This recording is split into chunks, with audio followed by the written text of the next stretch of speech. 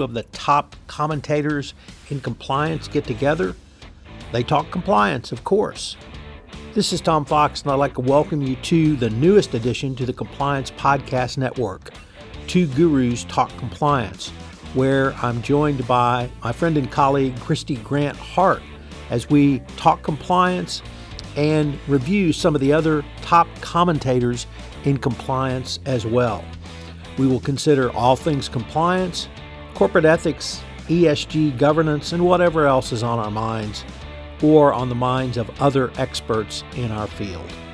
In this, our final episode for 2023, Florida Man reappears. We take a look at some pronouncements or non-pronouncements from the SEC. What's the role of HR on onboarding and compliance? How can you improve a corporate culture? Looking back at Serpico at 50 and the Salt Lake City Olympics at 25. All on this episode of Two Gurus Talk Compliance. Welcome to the Two Gurus Talk Compliance podcast with me, Christy Grant Hart. I'm here with the one and only Tom Fox, and this week we're covering the SEC's punt on climate change disclosure rules. We look back at police and Olympic bribery scandals and how they affect the present, plus we delve into the new European AI regulation. We also learn why Florida Man's booty patrol was a bust, both on him and for him. But first, Tom, how has your week been, and what do you think is the most interesting development? Well, my week has been good, but it's going to move to great because my most interesting development will actually happen on Saturday when, together with our spouses, we're going to get together for lunch. I'm so excited. Do you want to tell them why we're going to end up at lunch together, Tom? Well, my wife and I we're going to Las Vegas for my wife's birthday, so I can take her to see Garth Brooks. And we're going to have lunch before that at Gordon Ramsay's. How about you guys? I love it. We're going on Friday night to celebrate our 11th wedding anniversary, and we're going to go see U2 at the Sphere at the Venetian. So excited. And Tom, I love it that you chose Gordon Ramsay Pub as both of our spouses are British. It's a perfect theme, and we'll take some pictures, get together, and make sure they get up on LinkedIn as well. We're going to get together with some friends Friday night for dinner, and I asked my wife where she wanted to go, and she goes, nothing wrong with going to Gordon Ramsay's twice. Love it. Love it. Yeah. So where should we start, Tom? What about what's going on with the SEC? Well, we had a very interesting article from the Wall Street Journal CFO Journal, not the Risk and Compliance Journal. Mark Maurer reporting that he had an interview with Paul Munter, who is the SEC's chief accountant, and it was questions about what was on his mind. And I found it really interesting because he talked about corporate culture. Now, I shouldn't say corporate culture, should say culture of audit firms, and how a tepid one can foster professional misconduct from cheating on exams to backdating work papers, among other breakdowns. Probably many of our listeners will remember a couple of years ago, there was a major scandal around cheating on exams. And I think you, myself, and others kind of wondered out loud, well, gosh, if you're cheating on exams, what are they doing on audits? And that really drove home then, and Munter's remarks now drive home now for me, Christy, the importance of corporate culture. And you might think cheating on an exam is a small thing, although in licensed industries such as ours and accountants, I think it's a pretty important thing. But if you're willing to cheat on your exam, where else are you willing to cheat on? And if you have a culture which not only allows it, but fosters it, what does that say about the overall audit firm culture and what they're willing to look or overlook as the case may be? So I was really gratified that he talked about culture, obviously in the context of audit firms, but really driving home the message that you, I, and others have been talking about for some time. And in fact, the DOJ is talking about, it's all about the culture. It is all about the culture. I appreciated that he called out the recent examples. There was the $7 million fine at PwC for their Hong Kong and China-based cheating that was happening. We covered, Tom, earlier this year, KPMG's cheating on exams in the Netherlands that got a big fine for them. The article called out Deloitte and also EY for previous scandals. I mean, does it ever affect anybody, though. And it feels kind of like it's all very slap on the wrist nonsense that nothing really ever happens. I mean, am I being too cynical here, or do you think that things change? Well, all I can point to is if you allow that, the consequences down the road can be catastrophic. And being from Houston, my favorite example, of course, is Ken Lay, who 2 companies before Enron got caught fudging on regulatory requirements, and he got a slap on the wrist then, and we all know what happened to Enron. So I think regulators have to come down on this. The DOJ started talking about this in 2021 around the, Lisa Monaco talked about it, and then became incorporated into the 2023 update to the evaluation of corporate compliance programs, and is a part of the evaluation of any company who goes through an FCPA enforcement action. So I think we're going to start talking about it more, and when the regulators talk about it, we talk about it, businesses talk about it, and things begin to get done. Well, I hope so. I mean, the SEC makes a presentation in a whole bunch of these different articles we're talking about today. And the next one is about them kicking the climate rules and the disclosures down the road to 2024. So this is from our friend Matt Kelly. Hello, Matt, at Radical Compliance. And it explains that what at this point we all knew was basically inevitable, which is the SEC has pushed the adoption of its greenhouse gas disclosure rule to April 2024.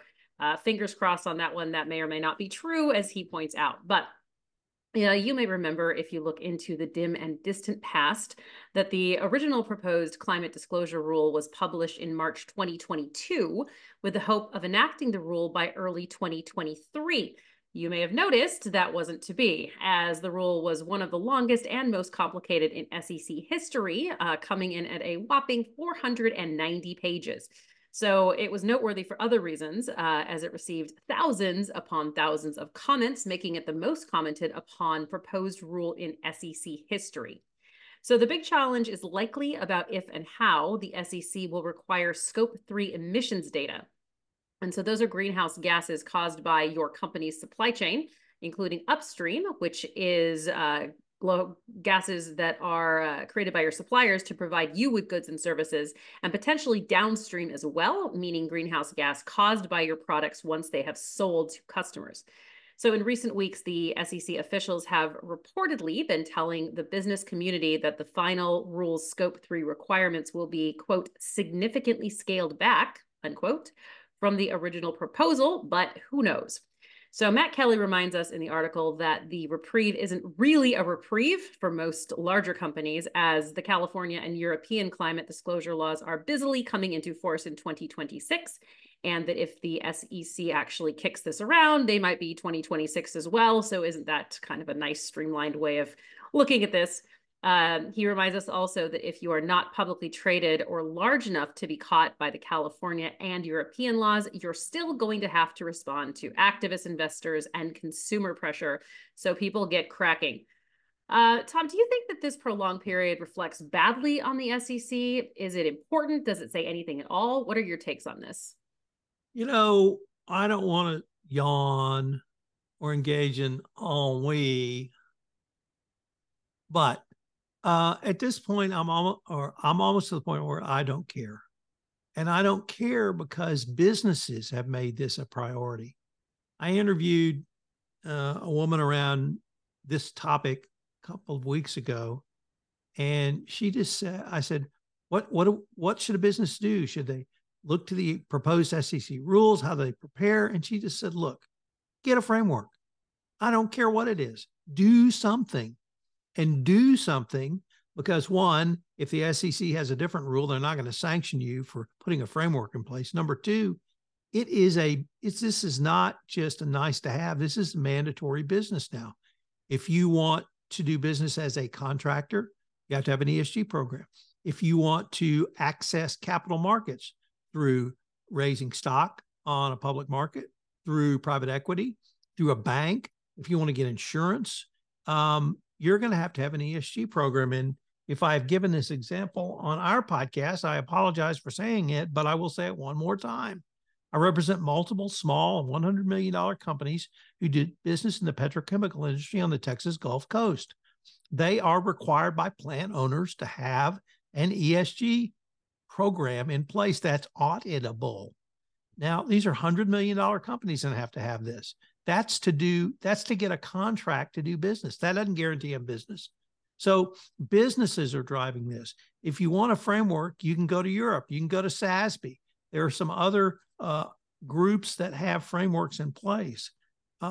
The SEC is so far behind the ball on this, and partly it's political, partly comments and other reasons, whatever it may be. But it doesn't matter at this point. Companies are having to do this. That train has left the station, and for all of those nutbags who say, no, you can't force companies to do this, guess what? They're being forced to do it competitively. So whatever the SEC puts in place, it's going to be a mere minimum. And they've waited so long and they're so far behind the eight ball. States will start to enforce their own programs. And the person I interviewed was right. Get a framework in place. California and Europe taking the lead again. All right. So, Tom, tell me about a golden time for compliance in the onboarding section. Well, I'm going to be really interested to hear your rant. I have one. Go I ahead. know you do. But here's why I appreciated this article. Dick is, and it's by Dick Casson, and the editor emeritus of the FCPA blog. And he points out that onboarding is a great time to start talking about compliance and corporate culture. And if we could take my first story about the chief accountant of the SEC, Christy, it's one of the best times to start talking about corporate culture. And you can communicate what a company believes. It shouldn't be done in a vacuum. You have other opportunities to talk about corporate culture in the hiring process. It can be when you have an initial interview. It can be if you make it to the point where you're interviewed by senior management or whoever your manager is going to be, and they interview you once you get past the first round or two. Talking about corporate culture and compliance, this is a great time to do it. He says there are some challenges to doing that, and he gives some responses to that. The point is, it is a great time to talk about it. The question I have, or the concern I have, is one of our colleagues on Everything Compliance recently took a job. He had 5 days of onboarding. That's just overwhelming. If you sit in front of any video learning experience for 5 days, your eyes are going to bleed out.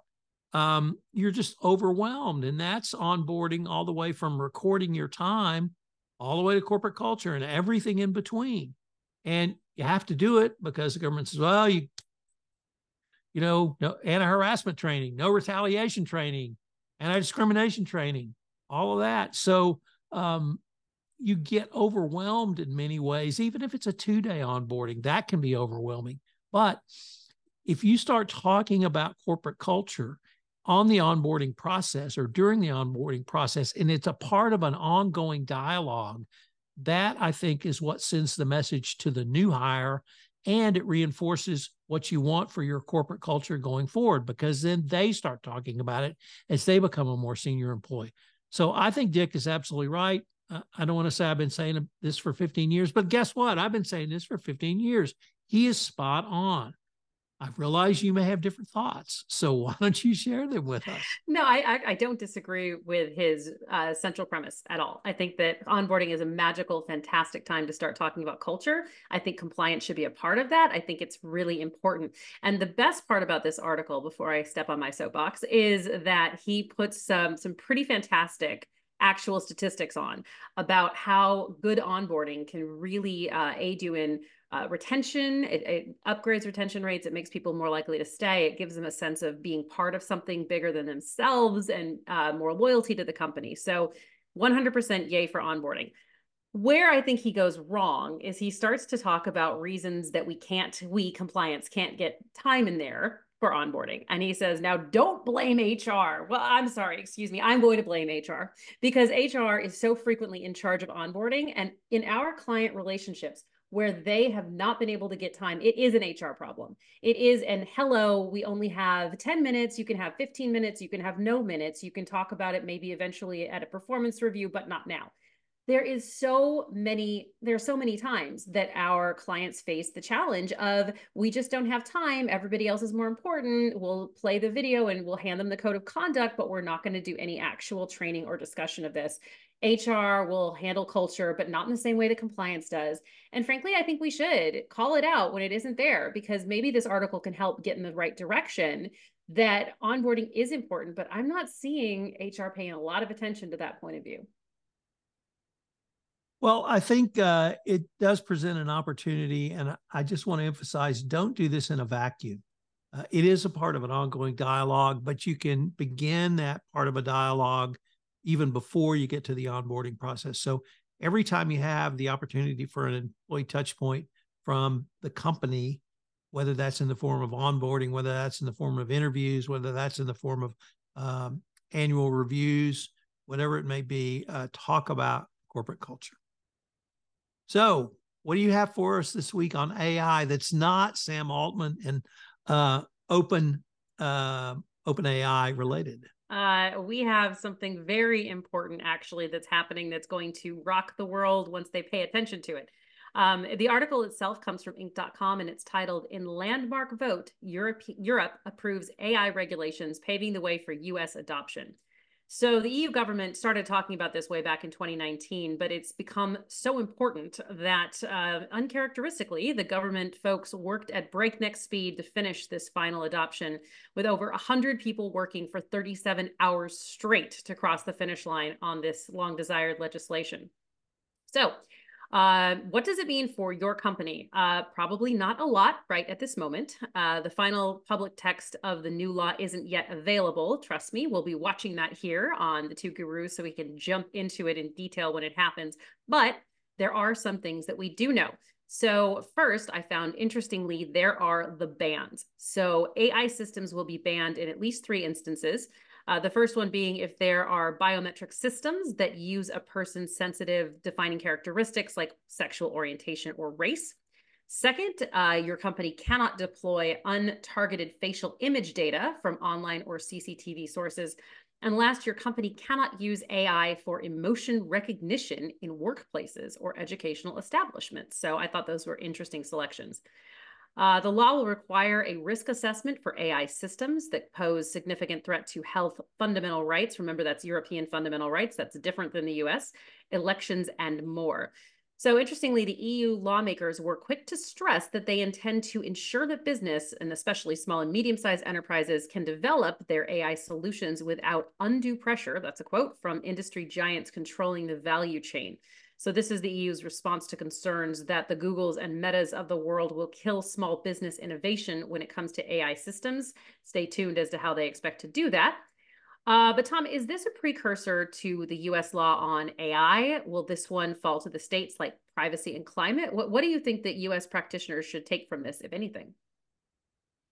Christy, I would think through this the same way I've tried to articulate our slot on the SEC and climate, that our Congress may never do anything and the regulators may never do anything. But now we have a framework, and that framework gives us some guidance. If you follow the EU framework, I don't think you're going to be legally chastised in the United States. It provides a framework for forward-thinking states such as your home state to put something in place. And now we have a starting point for discussions. Maybe this is significant enough that our Congress can finally do something. I don't have much hope, but perhaps. But we've got a framework in place. States can now use it. And I think it's a good starting point. I'm excited. I think that somebody needed to be the first to act, and that this is going to be pretty game changing, at least in helping us to think about it the same way that GDPR helped us to think about privacy in a structured way. And I think it's going to be terrific. Next, I have almost 2 cultural moments that I wanted to talk about, Christy. And the first one may not be one people remember, but if you saw it and you don't remember it, rewatch it. If you haven't seen it, watch it. And that's the movie Serpico. And this is the story of Frank Serpico, an original whistleblower in the New York Police Department who tried to expose corruption in the New York Police Department in the late 60s and early 70s. He wrote a book about it, and that book was made into a movie. I read the book, and the movie is great.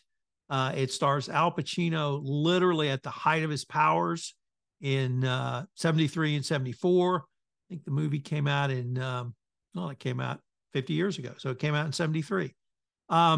Directed by Sidney Lumet. It is as gritty a show, a movie. It was filmed on location in New York City.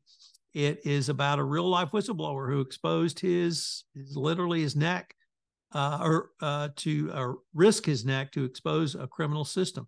It is a great movie. Pacino is great. It was a first-rate story. Frank Serpico testified before the Knapp Commission that led to some house cleaning in the New York Police Department in 1970. But of course, they had other corruption scandals since that time. But he was one of the first whistleblowers. It's if you're a compliance professional, it's worth watching it. If you're a movie lover, it's worth watching it. Great performance by Pacino, great direction by Sidney Lumet, and a lot of fun and good. It was this article came from The Guardian of all people. You might think that a United States newspaper would write about it, but kudos to The Guardian. And kudos to Serpico at 50. Yeah, I thought it was really interesting reading this because I grew up south of Los Angeles, not in South Los Angeles, but south of Los Angeles during the Rodney King riots, and we were sent home from school to deal with that. I was in UCLA when the Rampart scandals happened with the LAPD, and was in law school actually when they finally were prosecuting the crash people who had managed to do things like plant evidence, beat people in the police station, frame people for murder. And one of the prosecutors from the gang units came and talked at our school at Loyola. It's just a fascinating thing. And the courage of whistleblowers within a police department or within the military or any other place where impunity is assumed, frankly, in many cases. I think it's incredibly important. So the celebration of this movie and this actual man is definitely warranted, and continues to be very valuable to people in our organizations.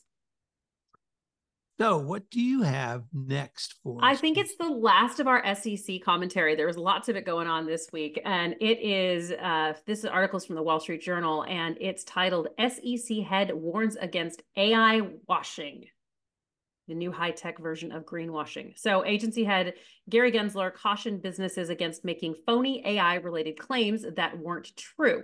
So AI washing is being compared to greenwashing, which of course relates to making false claims about environmental focus and or sustainability, typically related to firms, investment firms.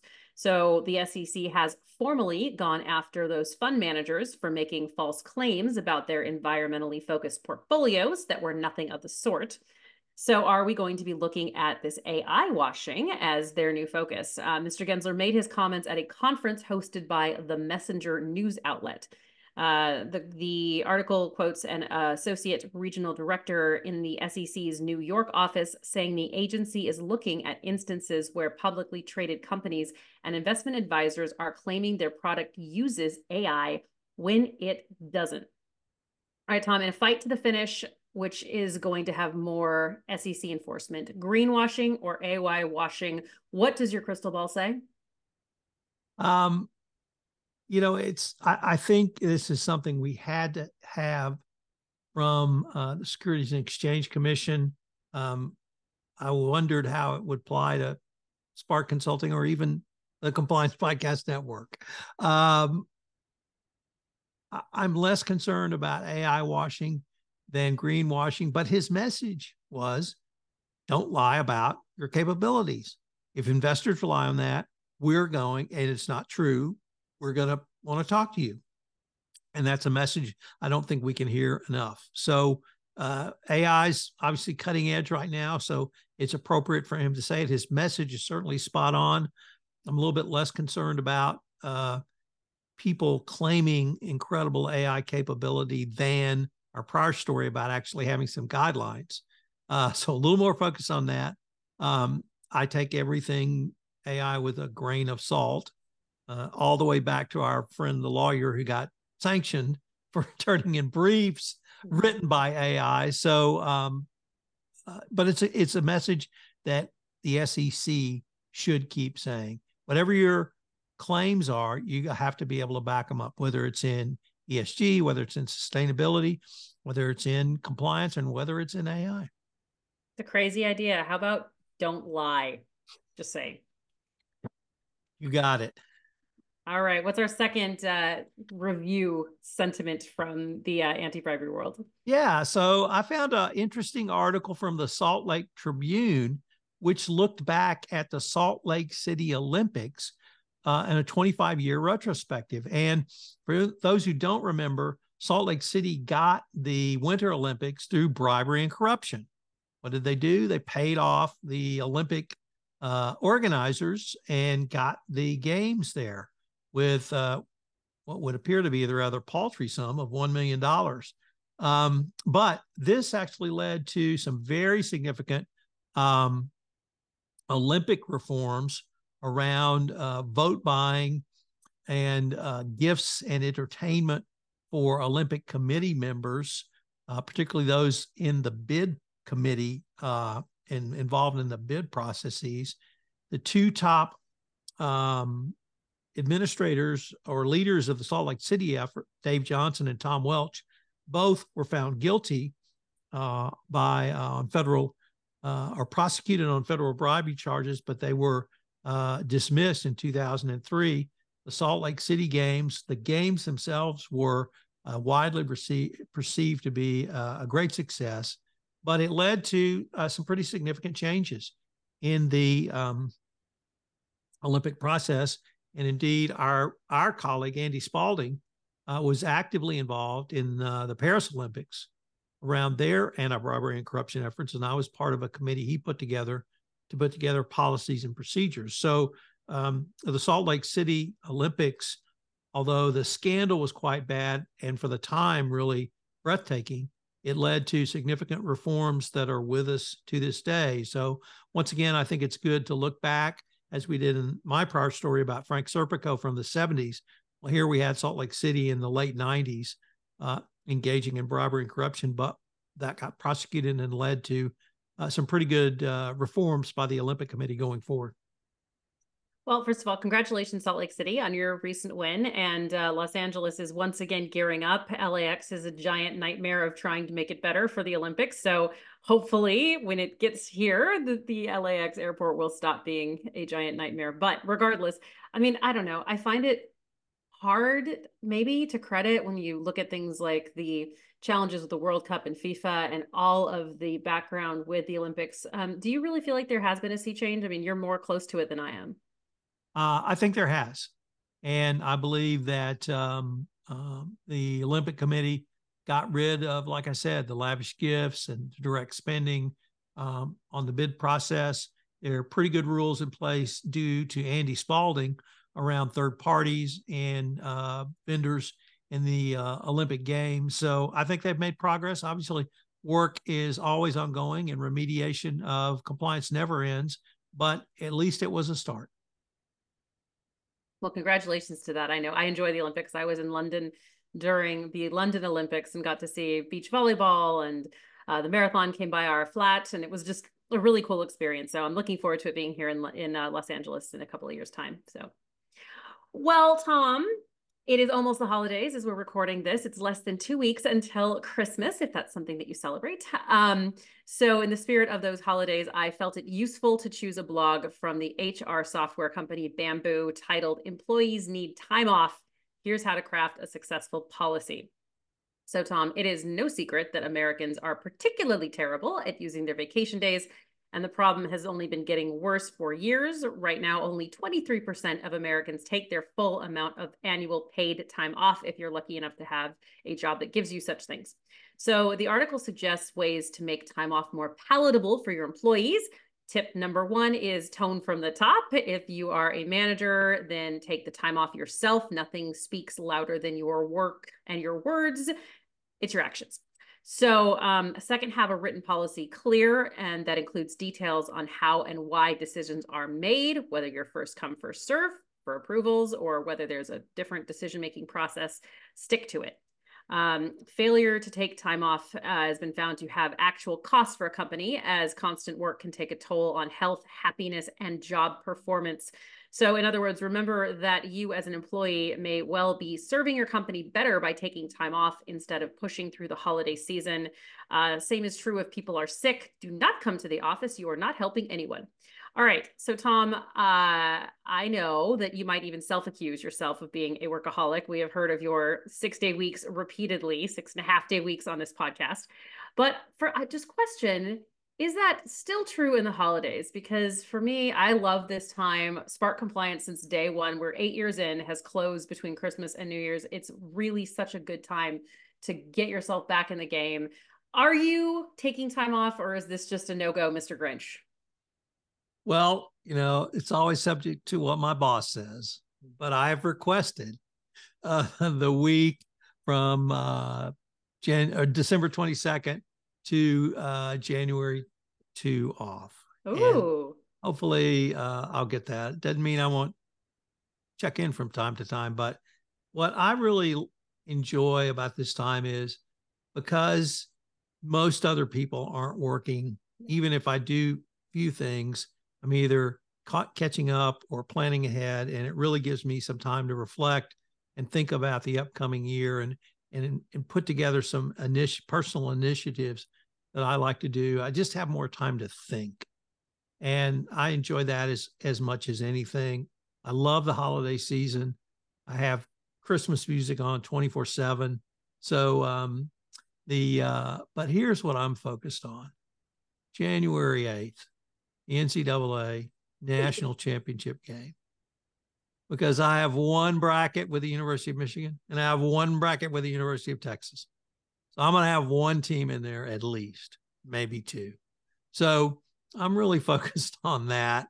And although I'm not wearing it today, I've been wearing my 2006 Rose Bowl national championship sweatshirt every day to give the Horns all the mojo that I can give them. So I'm looking forward to that. But, I just enjoy the chance to sit and I don't know about you, but I rarely get to think for an hour or plan for an hour or, write out something I want to do for an hour. And so I enjoy that really as much as anything. And for me, that's relaxing. Yeah, I am a workaholic, and yeah, I acknowledge that. I'm going to I put in a vacation request with my boss. Yeah, we'll see what he says. We're real clear, right? Anybody who's not understanding that Tom works for himself, that he's the one who has to give himself permission. But no, I agree with you. It's the best time of the year nobody is mad when you don't respond. And I think that's one of the reasons we shut the whole company down, is because our clients are willing to give that space without it causing business disruption or sense that we're not responsive. And there's nothing like being able to step back and say, what do I want next year to look like? It's such a gift to have that time to just kind of get into that bigger picture thinking. So may all of you be able to take off the time, or at least find some time to sneak in that kind of thinking before the new year. Indeed. So I want to end with an article. We're not ending yet. Florida's after that, but go ahead. No, I want to end my last story. How about that? Mm-hmm. My last story is about an article that appeared in the New York University Compliance and Enforcement blog, and it is about the new DOJ safe harbor program around M&A. And it's labeled Part 1. There's not a Part 2 posted yet, but they really had some interesting questions. The lawyers who wrote this, Joel Cohen and Meritu Diouf, if I hopefully didn't mispronounce their names too badly. They talk about the key takeaways, and we have visited about that policy, but they raised some interesting questions that I frankly hadn't thought of as much. Number one, will self-disclosure generate additional exposure for the company? Typically, that is a question that, if you're going to open the kimono, what else does it mean? But here you're opening it around an acquisition. And what happens if that acquisition leads to something else? Will the policy impact M&A due diligence? That's directly something you and I have talked about, and we both hope that it will and increase it. Should companies assess potential collateral risks relating to disclosure? You should assess collateral risks, but how about those relating to disclosures? Is the DOJ going to look at individuals from the prior company? What will that mean?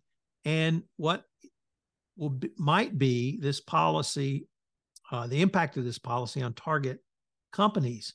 That's something I think you and I have both speculated on literally over the years, but they're all good questions that perhaps didn't get asked in the first round of commentary. So I wanted to cite to this article and have compliance practitioners read it. I'm greatly looking forward to part 2 of the article to see if they're going to answer those questions or perhaps raise others. But, collateral issues, what happens if you do self-disclose, or other issues going to come out? Is the DOJ going to want more information on collateral matters? All open questions, and I think good questions to at least consider, Christy. Yeah, there was a small section in there about whether or not other agencies will be essentially crediting the self-disclosure element, and whether or not you're just opening yourself up to a world of pain somewhere else where they say, well, you told us that you did it and we didn't offer you, voluntary self-disclosure credit. So we're going after you now. That's some serious things to think about if you're in this position or with your M&A lawyer, for sure. And that exact issue, I think, is on the front of many people's minds. What the heck is Lina Khan going to do? That's right. Yes, indeed. Our good friend there. All right. But we know what some people do. Some Floridians do. They always have some interesting takes. And our year-end Floridian man is no different. Shall we talk about Florida Man, Tom? Florida Man is back.